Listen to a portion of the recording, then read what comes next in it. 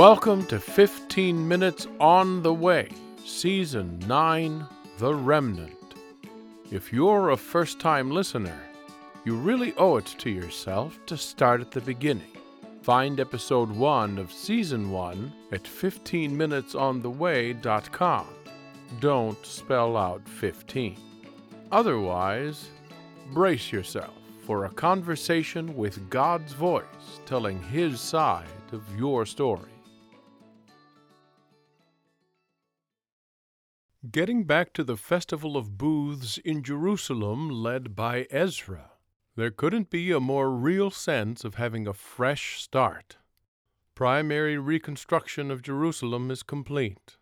The people have had joy practically thrust upon them at the reading of the law at the first of the month, a truly happy new beginning in stepping back on the way.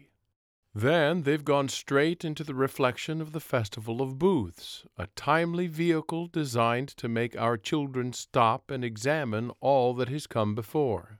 By now you've noticed this stop and reflect purpose is embedded in all the festivals. They each have their own theme to explore.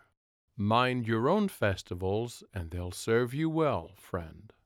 Thanks to this input and processing, to borrow images from your habitat, the people are uniquely poised and prepared to see this moment as the pivotal juncture in time that it is. And so it is, on the heels of their examining their law, their history, and their lives, that the people come back together 2 weeks later. Now it is a time of sorrow. In the face of all that the people have just looked back upon, the joy of fully re-engaging in life with us has given way to that which it must. Mourning and confession, but then repentance and renewal.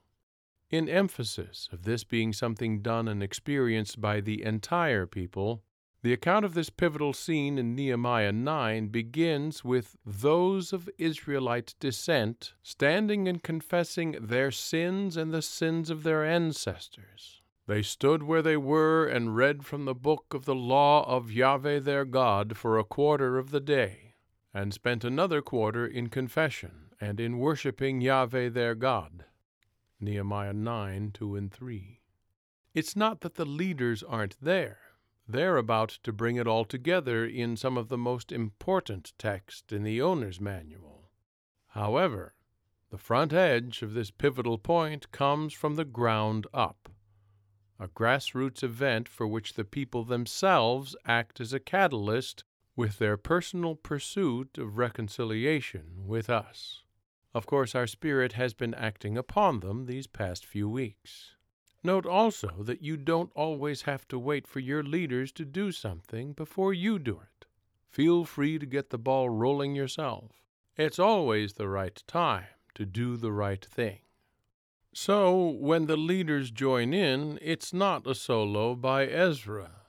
That there is no large personality saying these things is so impossible a thought to those translating Tom into Greek a couple hundred years later, that they actually insert Ezra into chapter 9, verse 6 as the speaker when he is not. If your translation has him saying these things, it's held on to that Greek insertion. Ezra's not there in the original Hebrew. So when the leaders join in, it's a voicing by 8 Levites as symbols of the whole nation. To remember the significance of the number 8, you may want to look back to our time with Abraham and the significance of circumcision being set for the 8th day. We created the universe in 6, rested on the 7th, then on the 8th day, a new chapter of working and living begins. The 8 Levites intone an epic prayer encapsulating the people's journey up to the moment in which they find themselves, which is for our purposes nothing less than a phase completion in the Abra plan. Of course, with such epic qualities ascribed to it, you know I simply must ask you to pull out Tom and look at this text yourself. Listening to the highlights we are about to note really isn't enough. go ahead and read Nehemiah 9, please. Hit pause, and then come back when you're through. After commanding the people to stand up and praise Yahweh your God, who is from everlasting to everlasting, the Levites turned to me with, "Blessed be your righteous name, and may it be exalted above all blessing and praise." A fine beginning. It's what they follow with that really thrills me, showing how well they seem to have finally learned their lesson. The prayer turns to a reflective summary of moments of primary importance along the way thus far, with commentary on our actions and then on those of humanity. Naturally, it starts with creation, acknowledging that heaven, earth, and ocean are my handiwork, and that the multitudes of heaven worship me, referring to angels, not stars, which had their own phrase, which you saw if you read it. Then, right up there next to creation in terms of importance, comes my choice of Abram for our special covenant. The people have the sense to know that as they lift their voices to me, they do so as part of our course-setting covenant with Abraham, and that they are a result of it. We call him out of Ur and promise him a new land for the nation that will in time carry blessing to all nations. The Abra plan is front and center in this summary prayer. As such, all that follows flows from it. Having just gone through the Feast of Booths, the saga of Egypt then figures prominently in their synopsis. How I performed wonders to gain their release, then brought them through the sea on dry land, always a favorite. Notably absent in this section is any reference to Moses. In fact, this is all so much a function of working out the Abra plan that Moses isn't even mentioned in the summary. Nor are David, Solomon, or any other celebrities on the way, quietly underscoring what we've been saying all along with regard to the Abra plan's central importance. Everything else in the owner's manual is its fulfillment.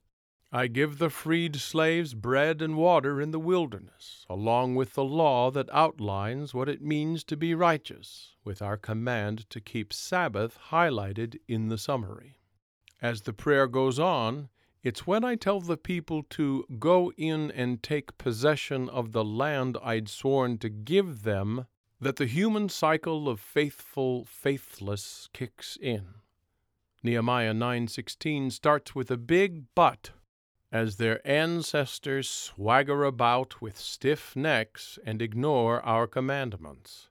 In their analysis of this cycle, the people also discern my repeated sequence of forgiveness, mercy, and the extension of a second or further chance, as I continue to be slow to anger and abounding in love, refusing to forsake them in spite of their duplicity, epitomized by the golden calf incident. This continuance on our part to provide for the people and guide them with pillars of cloud and fire, plus our good spirit to instruct them, chapter 9, verse 20. It all washes forward into our giving the promised land into the hands of the descendants I had made as numerous as the stars in the sky. Nehemiah 9:23, a poetic allusion to our promise to Abraham of descendants as countless as the stars, Genesis 15:5, with a sand booster in Genesis 22:17. As we've seen, it's a fitful process. When the people get full and fat, they forget from whence all the bounty has come. They disobey and rebel, casting my law behind their backs, hedging their loyalties with the local gods just in case. And I step back and let their new gods take care of them, and they don't. So the people are trounced by their enemies. So they scramble back to me, and I bless them. And they prosper a while and forget me again, and so the cycle repeats. Remember, we're unpacking the Levites' prayer now. These are our children realizing and articulating all of this. It's a quintessential aha moment for them. They realize they are in the hands of the peoples of the lands because they have chosen to be there, pure and simple. Time after time they ignored the repeated promises and warnings I embedded in the law and announced through my prophets. Time after time our children stepped firmly off the way. As they examine it all in this moment, they acknowledge that their exile was the only possible outcome. Actually, they also merited total dispersal and destruction, which was the northern kingdom's fate at the hands of Assyria. And as they realize this, to their credit, even in exile, they see my mercy, as I did not put an end of them or abandon them, for I am a gracious and merciful God. Nehemiah 9:31. Even now they live in modified freedom. Ezra 6:9 admits, though we are slaves, God has not forsaken us in our bondage. They have returned to Jerusalem, but are still subject to the distant yet keen rule of Babylon, despite the benevolence of that ruler at the moment. However, with this mature statement of astute understanding and humble confession, the education mission we've been on is complete. This compound acknowledgement, first of our faithfulness in providing all we'd promised, then of our children's rebellion in spite of those fulfilled promises, and finally of their recognition of the need for full covenantal consequences to come to bear, reveals that at long last the people of Israel have gotten it. Nehemiah 9:33 says, "In all that has happened to us you have remained righteous. You have acted faithfully, while we acted wickedly. Our kings, our leaders, our priests, and our ancestors did not follow your law. They did not pay attention to your commands or the statutes you warned them to keep. Even while they were in their kingdom, enjoying your great goodness to them in the spacious and fertile land you gave them, they did not serve you or turn from their evil ways." Pardon our pointing out again that our children have been made freshly aware of this big picture on a course which they began as they listened to Ezra and his preaching in the town square, then to the Levites' accompanying teaching, then to the lessons found in a reflective festival observance, which, it is now clear, was not a simple going through of the motions. The actual beginning, well, we won't go that far back. The actual beginning for these people was in their choice to make a physical move. They chose to return to Jerusalem from exile. By making that choice, they put themselves physically in a place where they would hear my word again. Once in that place, they opened themselves to our working in their hearts and spirits, and thus come to this pivotal moment of penitence and rededication. And so, before we look briefly at their covenant renewal, which is surely to come in the wake of their contrite insight, we promised to look at their journey back to us with a view toward tracking with your steps toward and on the way today. First, and most obvious, is what we'll call your exilic synchronicity with our children held in Babylon. You also live in a place that's hard of hearing when it comes to hearing my voice. Just like all the folks who stayed behind in Babylon, you're not going to hear our voice very clearly or at all if you remain firmly planted there in the full embrace of exile. Like this repentant remnant, you've got to get up and move to a place where you can and will hear my word. That may mean an actual moving of your household in some cases, but most likely involves your simply shifting your habits there where you are. Remove yourself from toxic or even seemingly neutral places and instead put yourself regularly in a position to hear my word, personally and publicly. Oh, yes, I delight in your private studies, or we wouldn't be doing this. But as long as it stays just between you and me like this, you're cheating yourself and me and those around you.